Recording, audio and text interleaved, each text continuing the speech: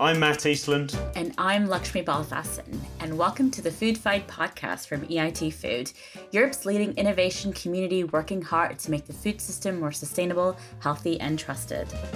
At EIT Food, we're incredibly passionate about supporting entrepreneurs from all corners of the agri-food sector, and from talented innovators launching their first ideas to scale-ups attempting big moves in the marketplace.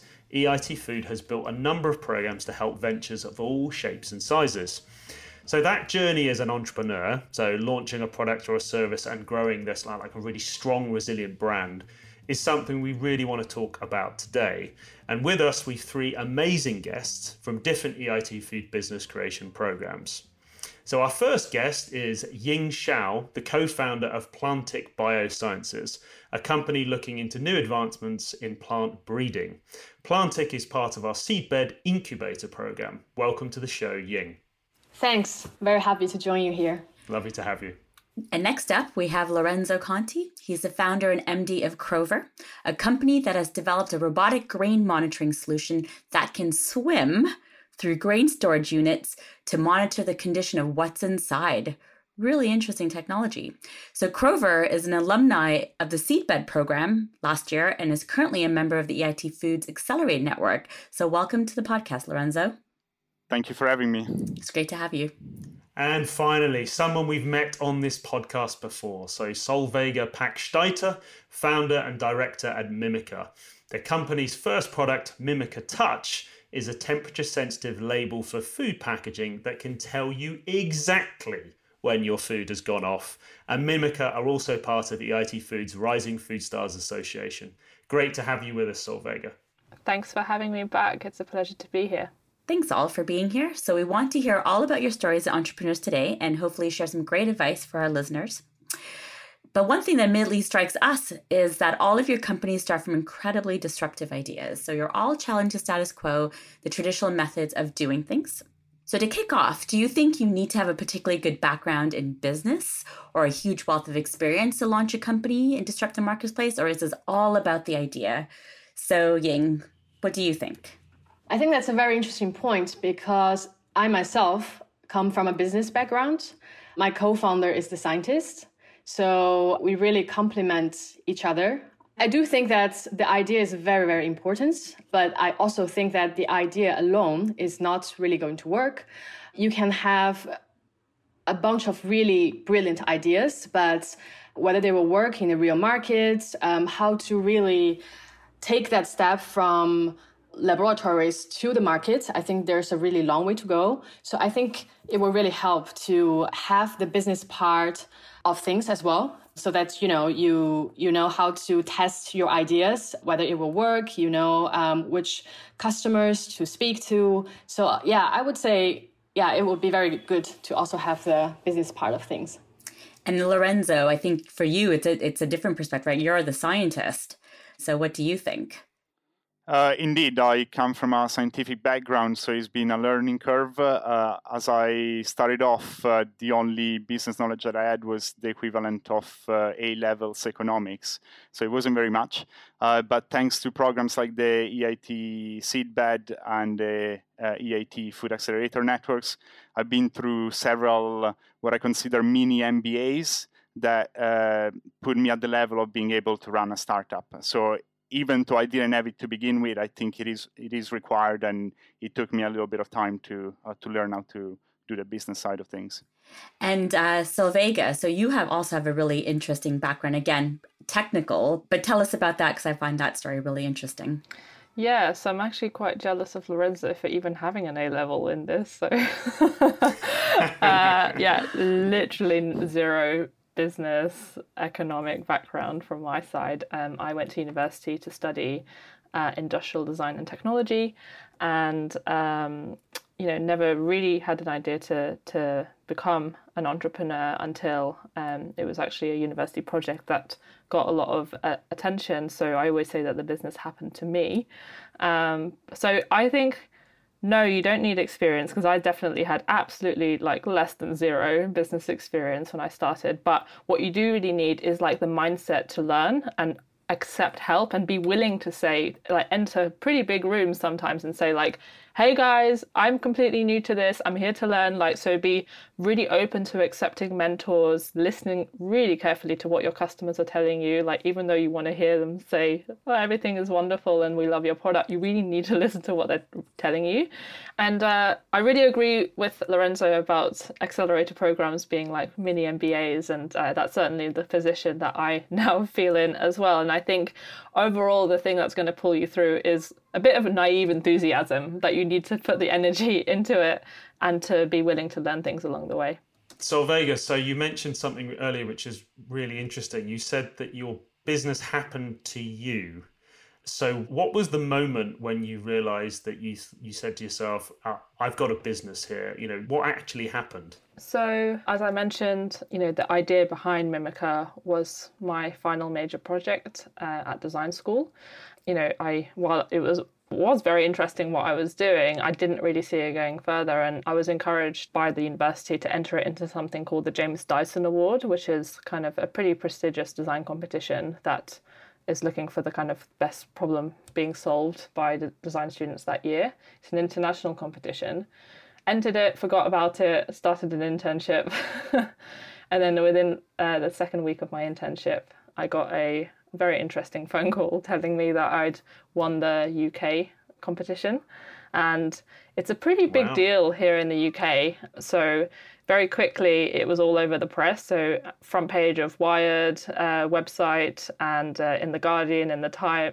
My surname was the answer for the Times crossword that weekend, which is pretty mad. No way, that is amazing. Life goals. I was going to say, surely you've peaked then. That's it. There's nowhere what else to else go. is there? And then I remember particularly that the Evening Standard ran double page spread about the story with a huge full picture of me like holding the product, or an early version of the product. And, you know, on the tube home, everyone reads the Evening Standard. So it was just this bizarre moment of like me also riding the tube, and people looking down at the newspapers and then looking up at me suspiciously and then down again. No one said anything, silent carriage because it's London. But that was a pretty surreal experience. So all of that was happening, and basically because it was all over the press, food companies started hearing about it and retailers, so they were getting in touch. And I didn't quit my internship. I ended up kind of sneaking out at, you know, lunchtimes to hold meetings at, you know, Coca-Cola's head office at Stanstas. It was kind of mad. And probably within 6 months after that, it only hit me that what I was doing was starting a company, rather than, I was just seeing it as going to fun meetings where people just said nice things about what I'd created. But then I was like, no, this is actually like something that I should be doing. And I joined my first accelerator program. Amazing. That sounds like every entrepreneur's dream start. So congrats on that. And just on that then, so Lorenzo, I mean, I imagine it's maybe a different story for you, but why did you start Crover?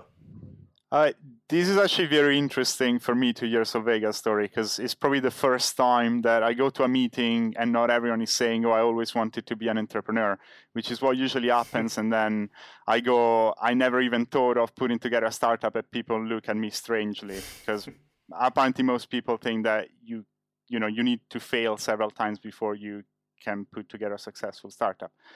In my case, I mean, the story is quite different, but also it kind of happened to me.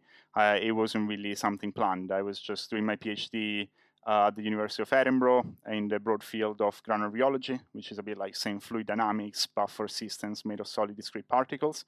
Things like sand in the ground, grains, which is what we're focusing on right now, powders, and so on. And I just happened to observe a novel physical phenomenon that wasn't really known at the time, what we call now the Crover effect. Wow. And I still didn't really know what to do with it at the time. Putting together a startup was still not the plan. I just started talking to people without really revealing what the technology was, but kind of describing very generally what it could do. And eventually I just happened to meet one of the advisors from the university under suggestion from a friend who started giving me reading materials and things. I didn't really understand at the time that he was a startup advisor. I was just like, oh, it's just a guy, giving me advice and giving me useful reading material. So I really kind of sympathize with Solveiga's story, because also I didn't realize until a few months into it that what I was actually doing was putting together a startup. And so I was like, okay, this is happening. This is the way we're going, and is the best way forward rather than an academic route to deliver the benefits that the technology could to society and to the world. Incredible. I don't know about you, if you don't mind me asking. I really kind of did not identify with the word entrepreneur for a really long time, because I'm just a designer with this thing, and I go to these meetings, and I was kind of in denial that I was even running a startup and that I was becoming an entrepreneur. So I'm really pleased that at least someone else here had that similar experience. We have some accidental entrepreneurs here today. And what about you, Ying? So to explain a little bit about Plantik Biosciences, so what exactly do you do, and what's your story, your entrepreneurship story? Yeah, so Lorenzo, I think I'm one of those people that you will meet that will say that I always wanted to be an entrepreneur. Well, I guess it's just more like a aspirational, I think, outcome for somebody coming from business. I remember that when I graduated from business school, most people were going to finance or strategy. And I just was naturally attracted to startups, which was not yet a hot topic back then, I would say, because I think just at the back of my head, I always knew that I wanted to do something more or less myself one day. So I went to work in 2 startups just to see how things work. They were at different stages. And from there, last year, I heard about Entrepreneur First, which is a talent investor. They help you to find a co-founder. So I thought that that's great because I didn't want to do this myself. And I wanted to have a tech co-founder so that we can build something that is kind of high barrier. So I went there and I met my co-founder, who is a plant scientist, and he has just done his PhD. So Aditya is his name, and Aditya has had a patent on a gene editing technique on plants. So he created a plant that stops sensing temperature change. We thought that that was really interesting, so we started looking into plant breeding because we realized that it is really something important. We have to do something about it because let's look at the food production, for example. It's growing at half the speed that's needed, and which means in 30 years' time, theoretically, we will have more people starving than today. And for me, it's just a shocking scenario to enter. And you have 2 options. Either you increase the surface on which you grow crops, or you have to increase the yield by hectare of the crops. There's another thing is that, people start to look at alternative protein source as well, more and more. So generally we wanted to start a company in plant breeding to bring the new technologies to plant breeding, which is essentially a quite old practice in agriculture. It takes years and hundreds of crossing to create a stable new plant. And we thought that, we could bring up a technology to make everything much faster because you bring the precision, the efficiency to that process. So what we are doing is that we want to be able to create technologies and a system where we can just accelerate the process of plant breeding. And then we decided to start with hemp, aka cannabis. It's from the same family, because we were just amazed by how many applications this plant has. It's a really multi-purpose, very versatile plant, from, treating patients to provide protein source. It's one of the richest seeds in nature, and to sustainability. It's a very good material people are researching on for bioplastic, absorbing CO2, creating carbon neutral farming, etc., etc. So we were amazed by it. And then we saw that because of the historic prohibition on the plant, the research and knowledge around it really stopped for almost a century, which means there's a lot to do with this plant. So we saw the opportunity there, and we think that the newer technology has a higher chance of being applied to this plant compared to, other bigger crops. So that's why we started the company focused on the hemp plants today. Amazing. What an incredible set of varied stories there. So you've got dedicated entrepreneur, committed to that course. You've got that kind of eureka moment for Lorenzo that sparked that, and Solveiga rolling out of her studies and into this sort of accelerator program, which has obviously just exploded. It's amazing. Just then talking a little bit about where you're all at then. So you're all in the first 5 years of running your companies. So in terms of the learning curves, What have been some of the biggest challenges that have affected you as a company, and maybe also personally, if you're happy to share that? So, Lorenzo, what about you? I think the biggest challenge that we're still facing today, when we were talking about the fact that we started with the technology rather than the market, is the fact that there is a lot of noise around different startups doing multiple things and a lot of kind of buzzwords like robotics and so on that we sort of somehow fit in, but it's hard always to deliver how innovative what we're doing is. So when we say that we built the first robotic device that can swim through bulk solids, so effectively the first granular drone, if you want to call it like that, we call it a Crover because there's no dictionary word for that. People don't tend to realize that there isn't anything else that can do that, right? Unless they do the research. So, often I get people that then they do the research and they're like, oh, I didn't realize that this actually didn't exist. So that's a little bit the challenge that we have, that just the first impression from people is usually, yet another robotic solution that maybe is tackling a specific problem, but they don't realize kind of the wider impact. So I would say that's the main challenge that we have is more of a kind of PR and marketing challenge, but with the limited resources that we have, it takes a little bit of time to get through it. That's interesting. And Solveiga, did you go through this similar kind of thing for your product? And, maybe is there any kind of tips that you can give Lorenzo in terms of getting that marketing out there? I think it's important to keep focused on developing your technology, like while kind of thinking about, at least every couple of weeks or maybe every couple of months at the minimum, there should be something that the general world should be hearing about what you're doing. We're in a lucky position where we've never really done any press releases or anything like that. We just kind of make use of the inbound journalist inquiries that we get. And certainly I'm saying no to most of them that come in, because I think at the start I made the mistake of just saying yes to all of them because I thought every single one was going to be the last one.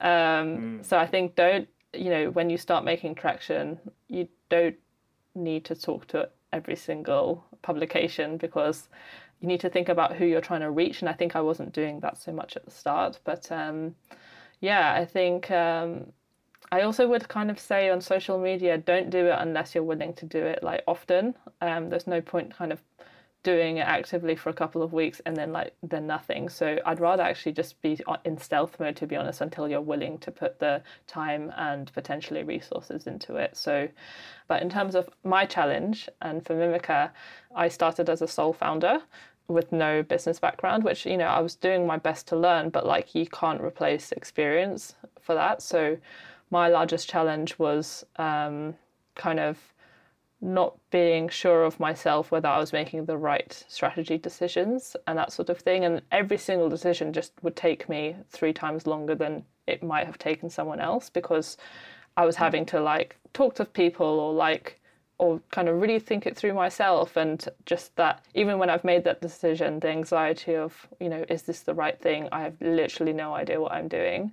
Things to me seem to be, I'm kind of painting myself down, but I was doing an okay job, but I was putting so much brain space into just making it okay.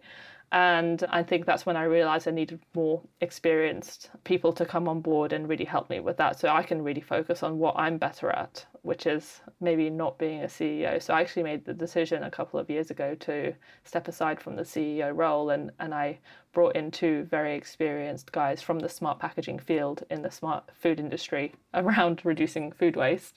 Initially as consultants, because you want to date around for a while before you marry, but I invited Lawrence Kaysen and Laurie Matthews into the company as CEO and CTO, and that's been the best decision for me.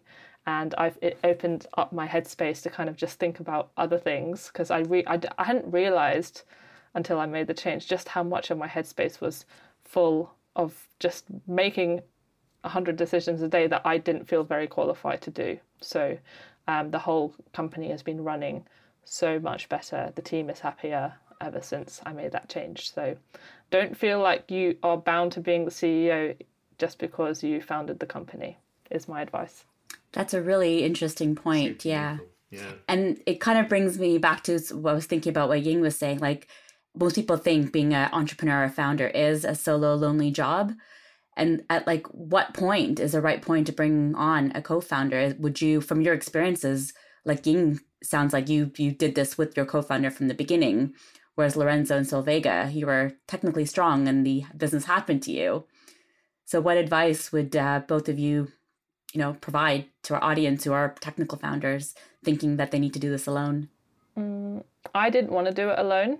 I actually was kind of looking for a co-founder, but I couldn't find the right person. And hearing some nightmare stories about some proper fallouts between co-founders, I decided that while I would like to do this with a co-founder, I think the wrong co-founder is much more harmful than being a sole founder. So that's what I was doing for a little while. But then when I got to meet both Lawrence and Laurie, it was actually an introduction from the head of packaging at Marks and Spencer that made that introduction, because they were already working with them. And they kind of, Laurie in particular, mentored me for a while. And then, when they sold up the business and did really well with their previous business, they got in touch with me saying, like, we like what you're doing at Mimica, can we help? The opportunity presented itself. And at the time when I kind of stepped aside as CEO, a lot of people kind of got in touch with me asking me if I'm okay. Has something huge in my life happened? Like, have I burnt out? Like, and I'm like, no, but like, are you seeing who is willing to take the helm of this huge mission-led company that, I'm still learning, but, I can't do the job that they can do in terms of delivering Mimica at the scale it needs to have the impact it needs to have. So I'm like, are you seeing who's taking over? Like, why wouldn't I do this? And I'm still involved in the company, like, full time.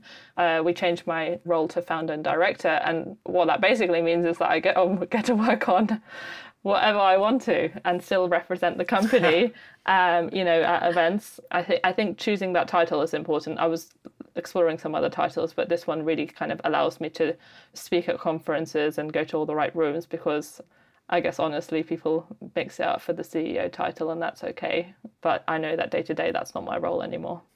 Amazing. And I can see Ying on our call here nodding away. It sounds like you're kind of agreeing with what Solveiga's saying. Given the early stage that you're at, are you seeing a lot of what you're going through in what Solveiga's explaining to us? I just really resonate with what Solveiga said on finding your spots in the mission. I mean, we're super early stage compared to you guys. We founded the company last year. But I also really think that, with time going, I really see the spots that I'm occupying in the company could change. And that wouldn't be something really painful for me. I think what is really important is the mission. It is what we are trying to build. And as long as that's there, I think personally where I sit is not that important as long as I'm contributing to it. So even though I'm not there yet, but I think in terms of value, I really agree with that. And I really appreciate, I think, you sharing that. Back on challenges, I mean, as a company, we faced a lot of challenges, but today I think the main thing is that our industry is a really young one. It's really growing. And the plant, as I said before, it has so many applications. So seemingly you have an abundance of choices to start somewhere, but it is also then a curse of choice because you really don't know where to start. You can change this plant or optimize this plant for so many things. And where do you start? And I used to kind of worry about this, but then the more I speak to other entrepreneurs who have been in their journey for many, many years, I realized that it's a constant thing that you have to live with this fact that the market is changing, your customers are also evolving. And this is a question you have to probably ask yourself all the time and reevaluate and adapt to what is happening. So right now, our strategy is to, develop things in parallel with the resource that we have and try to smartly, choose maybe one or two specific targets to start with. But what's really important in our mission is to build up this kind of system where you can just work on the target much faster compared to the traditional techniques. On the personal aspect, I've had so many challenges in this journey, but I think one of the most revealing thing to me is that I had to accept the fact that I would just have lows, like highs and lows, in how I'm working. Maybe before, when I was working in a setup where I had a team, I had a boss and all that, it was less evident. But as an entrepreneur, even if I had a co-founder from the beginning, it's still a quite lonely journey sometimes, especially during COVID times. You are in remote and you are really by yourself a lot of times. But I really learned to live with that and accept that as a journey of entrepreneur. And you just have to deal with things happening so fast and deal with all sorts of information and news happening in your day, and try to be zen about it. Yeah, zen about it. I like that. And I just put on that point about zen. I mean, Lorenzo, you're obviously a little bit further along. Does this get easier? Well, I mean, we're not that much farther ahead. We incorporated 2 years ago, but we didn't really have a team until last year. Right. So we were just probably a few months ahead of Ying. So yeah, it's still a lot of the problems that she was talking about, I totally sympathize with, because we were still facing them now. But the main thing that has changed is that we've been able to put together a team, whilst initially it was just me having to handle everything. We've brought some amazing people into the team that can handle a lot of things much better than I do.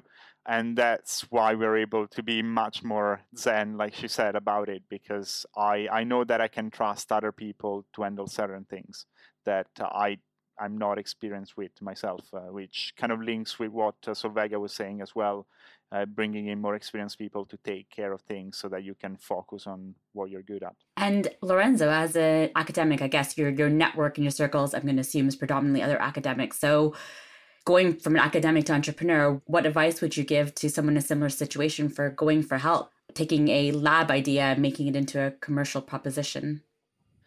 Well, I kind of already had decided before all of Crover happened that I was done with academia. It was not the environment for me, I would say. I mean, I very much enjoy doing scientific work, but just the environment itself, I didn't enjoy very much. And it is a very radical change. It's an entirely different world. People are nicer, but at the same time, that they are more fake.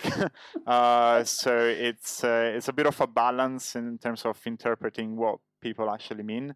So I'm still learning how to handle the different environment, but I find it one that personally feels much more rewarding and I'm better suited for.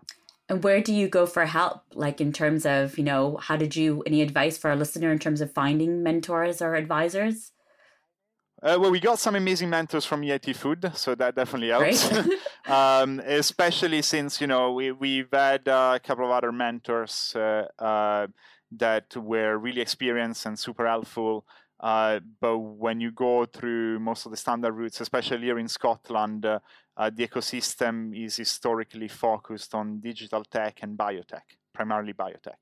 So it's really hard to find people that have had experience in the kind of things that we do. Whilst through the EIT Food Network, we've been able to find people that had more grain storage specific experience, and that has been very helpful. Because also has helped us and is still helping us right now to realize some things that we weren't able to see ourselves. Really great to hear that we are doing our job correctly. And Solveiga, what about you? You're a little bit, further along, and what advice would you give to entrepreneurs starting up in terms of asking for help and getting the help? I've personally actually found that I have gotten a bit more value out of mentors that haven't been assigned to me through programs. I mean, obviously you get some help because they're well qualified and that kind of thing, but I feel like you really get to the next level of getting valuable information from someone if you just genuinely have a spark with someone, and they can really kind of, they don't have to see themselves in you, but they need to definitely like you and then kind of want to go above and beyond the kind of outside of a program, when you've just got set hours to work with your mentor. And I found the most valuable mentors to be ones that, I know we can't do that anymore, but that I've met at networking events after the talks and stuff. You've got a glass of wine and someone's listening to your story and they're like, wow, how can I help? And then they talk about their background and it's like they've got some really useful experience to share with you, and you just kind of end up naturally following up and forming real friendships out of it. So I think you don't need to like invite them to be your mentor. Like, you don't need to put a title on it, which is why I think people kind of get confused about. It could just be someone that you bounce emails with, or meet for coffee with, or take a call for. It's not just one person either. I'm a very promiscuous mentee, and I also kind of see your peers as mentors as well. Yeah. And Ying, do you have one mentor, multiple mentors? Have you found that useful? Yeah, we've had multiple mentors as well. We've had great mentors through the EIT Food program. Now we are also accelerated by Start Life, a AgTech specialized accelerator in the Netherlands. So in my experience, sometimes we would naturally go for mentors that seems to have the perfect fit on paper, whether it's on technology or on like the sectors. But it's not naturally like all the time the best person to be on your project, because just as what Solveiga was saying, I actually feel like people who are just genuinely excited about your project and they start to, give you 1,000 ideas all of a sudden, just like that. Those are the people that are really like excited about what you're doing, and they probably are going to be the most committed to help you. So yeah, we started to shift from that kind of, the perfect person on paper kind of thing to, who is really genuine, passionate, and excited about what we're doing. It's almost also like a dating process, like Solveiga was saying. Like, it takes long, and obviously we have the objective to, onboard them more for a longer term as advisors. But you have to kind of spend the time and see how you work together before you can decide on that. Yeah, I love that. So finding passionate mentors is a key thing, it seems, as well. Yeah. Picking up from what you said, Ying, you started off an entrepreneur first, and now you're on the EIT Food Seedbed program. And just to give a little bit of background to listeners, so EIT Food, we offer various different startup support programs that really complement the different journeys of the entrepreneurs go through, from really early stage ones who are trying to validate their ideas. And then we have our Food Accelerator Network, which really focus on companies to establish relationships with partners and really build the company. And then Solveiga, as part of our Rising Food Stars, is an association that helps establish companies to really scale, to think about growing internationally. So these are the three different programs. So coming back to Ying, like, how important is it to have support from accelerator support services, and how do you go about picking the right one? I'm really thankful to EIT Food Seedbed program, because it came really in the middle of lockdown during COVID-19. So it was in April, and we started to feel, naturally worried about what's happening, and our lab operations had to halt all of a sudden. And I think it really came at a great time for us, for this cohort. And we are always asking ourselves which sectors to enter, as I mentioned before. And through the Seedbed program, we had a chance to explore more sectors that we didn't necessarily have connections in. So we learned about, plastics, how the bioplastics is they're developing in terms of technology and market. We could also learn on the construction side of things, because hempcrete is also a great material for building. But we didn't necessarily had connections in those sectors to speak to learn more about what they need. So I think the Seedbed program has been really helpful in that regard for us to understand better what potential partners and customers would want. Thanks, Ying. And Lorenzo, is that connection piece obviously critical to what you've been going through with the FAN program? As you mentioned earlier, we're also we've been in the Seedbed program before, and the best thing about all the EIT food programs that we've experienced is that network of some of the top food companies across Europe that you can connect to, that will also reach out to you once they hear through the network about your technology and the possibility of establishing partnerships with them. So I would say that's the top benefit. That is something that takes a lot of time and is really hard to do without the EIT food support. Thank you. That's kind of you to say. And Solveiga, I guess back to you then. I mean, is the Rising Food Stars program, is that changing your focus or have your needs changed with the program?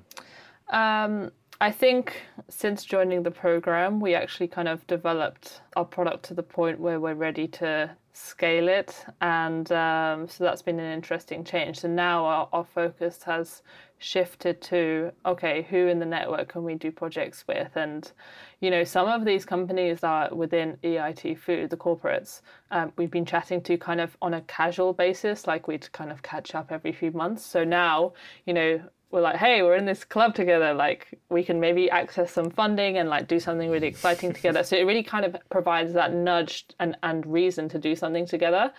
And within the kind of framework of EIT Food, that's really helpful. And I'm really excited to say that we're going to be doing a innovation project funded by EIT Food next year with some really exciting partners. And we also are doing what's called a traction project with one partner as well. I'm not going to say any names yet because I can't at this stage, but it's all because of EIT Food. So thank you very much. Oh, that's amazing! Look at that. I mean, and for our listeners, apologies. This is a shameless plug for I think EIT Food, but it's really great actually to see that, you know, we can help startups at pretty much any stage of their journey, all the way through from kind of first idea all the way through to scaling up. So that's great to know and great to have you guys to explain that to everybody. Just talking about the growth piece then as we move on, you know, so you've got all those big plans to grow, but I think Ying, you mentioned COVID. I'm surprised it hasn't come up already. You know, resilience is a huge part of, you know, building and growing your business. So just looking back over the past year, maybe, particularly as we've gone through the COVID pandemic, you know, what have been your experiences? Have things changed for you? Maybe you've sort of pivoted, or, you know, maybe you found opportunities actually through COVID.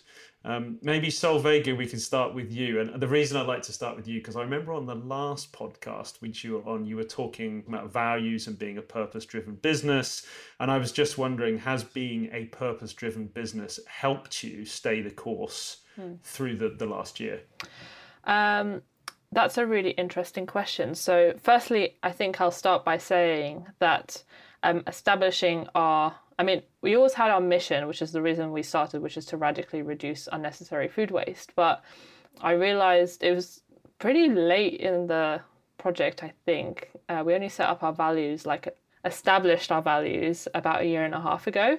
And that was a really useful exercise because it really helped the team pull together and say like what makes us different and like, you know, the things that we stand for, and just having them written down and agreed by the team.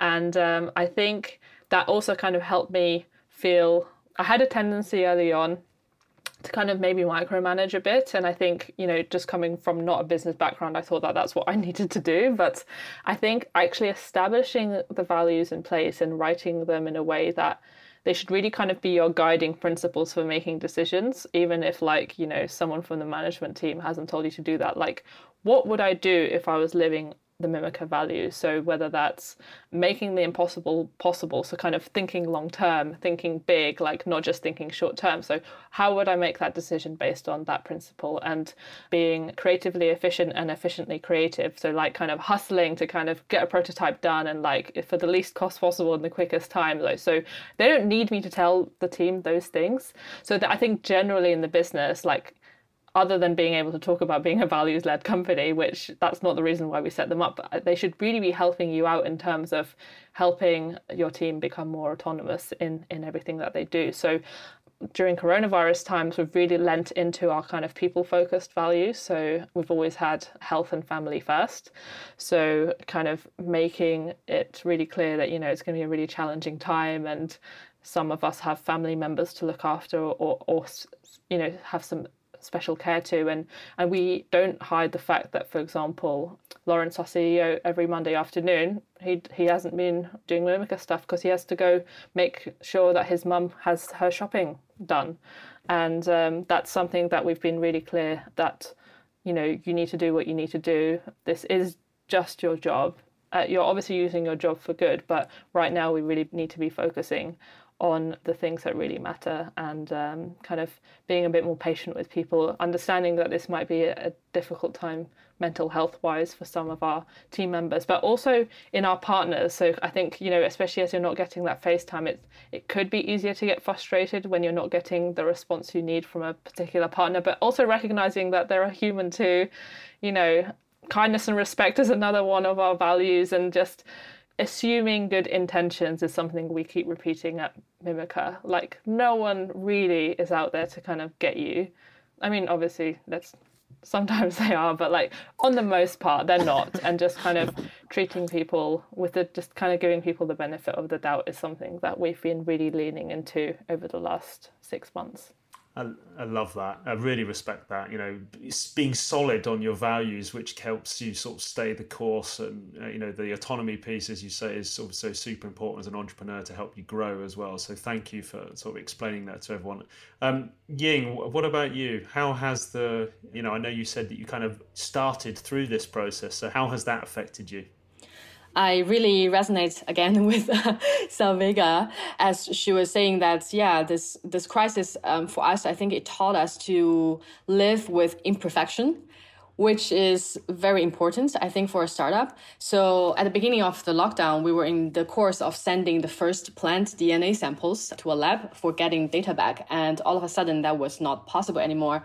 We had to wait a month or a little bit more than that. And when we could do that again, we realized that the samples, they were not perfect anymore because they stayed in the fridge for too long. And then we had to make a choice between, going through with it or not. And then we really made a call to say that having imperfect data is better than having no data. So let's just have something and work with that and see what that is. And so I'm really happy that we made that call, because today we are using that to build up the groundwork of the data pipelines. But it was not an easy call to make, because, it was the first time you do that. You really want it to be perfect, and you're spending money on that as well. So I think it's a hard call, but we really learned that you have to just, do something. Sometimes it doesn't need to be perfect, and it just helps you to reach the learning that you need at this stage. And that, I think, is what COVID taught us. Apart from that, we stayed really close with our partners that are specialized in other parts of the supply chain, the value chain, to learn what they're going through. And we realized that COVID also brought new opportunities to the industry. More people are thinking about changing their career or, the course of life and looking to new opportunities. They actually had more like potential clients inquiring on, hemp-based products. We had a partner that try to, respond to COVID with chemical compounds off the plants that could contribute to some meaningful products people could use during COVID. So I think that's all great for us to know. And we could only know that because we stayed close to people and, just keep updating each other and how we are going through this crisis together. So it has been difficult, but some good learnings from it as well. Thanks, Ying. Living with imperfection and being people-centered. I love it. Yeah, that's very entrepreneurial. And Lorenzo, what about you? So what has been your experiences so far navigating through COVID? Yeah, it's tough coming after, because I think Ying and Solveiga put it very nicely. But and I resonate with a lot of the issues. I think from one side, you have the economic opportunity and the market need, which, if anything, with the two crises that we have at the moment, the short-term one, which is the COVID pandemic, and the long-term ones, which is climate change and food security, demand for what we're building has increased. Even before the pandemic, we were hearing from the market that they don't have the workforce to verify the condition of the grains as often and as well as they need to, on top of not having the tools to do it. And also the fact that, the food demand has increased and people are trying to increase production whilst you have significant losses down the supply chain that you can actually reduce with a system like ours. So demand has increased, but obviously our part has been, like Ying and Solveiga have said, the internal operations, making sure that we can work as well as possible. Obviously, it's not as easy as before, but we find ways internally. The hardest thing is really dealing with other suppliers. If you need a certain piece of kit or a certain analysis, you got to wait much longer right now. So planning has become much more important because you got to plan much farther ahead, and it's no longer possible to get things done in a few days. So you got to have very good structures in place. And I think, if anything, that has made us potentially more resilient for a normal situation, because we are able to deal with problems that before they would have been catastrophic. And right now, because we are dealing with any sort of potential issues, we are ready for anything to happen. Firefighting mode. Yeah, that's right. It sounds like it's really helped you kind of strengthen yourselves, which is, given all of the chaos that's been happening over the last sort of six-ish months, that's really positive to hear. So thanks, Lorenzo. So guys, I think we've had a really good chat today, but I think we're nearly running out of time. So really quickly, roundtable, what's next for each of you? So Solveiga? So we're really fortunate that our very intense grant writing efforts during the midst of lockdown have started to pay off. So we're delighted to have support from EIT for the big project next year. The really exciting thing is that we wrote in some of our prospective customers in. So this will be the first step that we're going to be taking with some of our potential customers formally in doing some of these grant projects. So I'm really excited to see what that will turn into. Oh, well done. Congratulations. Thank you. And Ying, what about you? What's next for you in Plantik? Yeah, so we will also have our first research collaboration project quite soon. So yeah, we are really excited about that with the university. And we are going to look into fundraising next year. It's going to be a big challenge as well. So yeah, we are preparing really writing down our targets to see what we want to achieve before that and get some learning from there as well. Brilliant. Good luck. And Lorenzo? Yeah, it's a really exciting time for us as well. After being in stealth mode for about 2 years and having to hide our robo from people, we have finally been able to reveal it to the world at the TechCrunch's Wrap Battlefield stage 2 weeks ago. So finally we can show it to people. People are getting much more excited because they can actually see what we're working on. And we've also started our Innovate UK project in partnership with the Agri Epicenter and a cooperative here in Scotland to work on grain sampling as well. That has started this month. And we are starting the first large-scale trials in a few weeks. Brilliant. Huge congratulations. Yeah, Amazing. well done. I have to admit, I really want to see this robot, Lorenzo. I want to see a robot swim. Swimming through grain as well. I mean, come on. Amazing. I'll send you the link. We'll have to make a video to go along with the podcast. Yeah. And again, really quickly, so where can people find out more about you and your company? So Solveiga. The best place is to go to our website, mimicalab.com, but we're also pretty active across the main social media platforms. So particularly LinkedIn is a great place to connect with us and follow our updates. Brilliant. And Ying? We are revamping our website. So I think very soon it will be a good place to find more information on us. And also LinkedIn. Yeah, we are active on LinkedIn to share more news. And Lorenzo? Yeah, you can learn more about us on our website at www.crover.tech, and you're free to reach me at lorenzo.conti@crover.tech. Brilliant. Thank you all. Amazing. Thank you very much. So yeah, just to finish this off, Ying, Lorenzo and Solveiga, thank you so very much for your time today. Another fascinating episode. Great to hear about all of your journeys. So I hope that's been super useful for our listeners. This has been the Food Fight podcast from EIT Food. If you'd like to check us out, please go to eitfood.eu/podcast or hit us up on Twitter at EIT Food. And given the episode that we've just had, please do make sure you also check out our entrepreneurship section of our website to find out more about applying to our startup programs in 2021. So please keep fighting for a better food future. Thanks, everyone. Thank you. Thank you.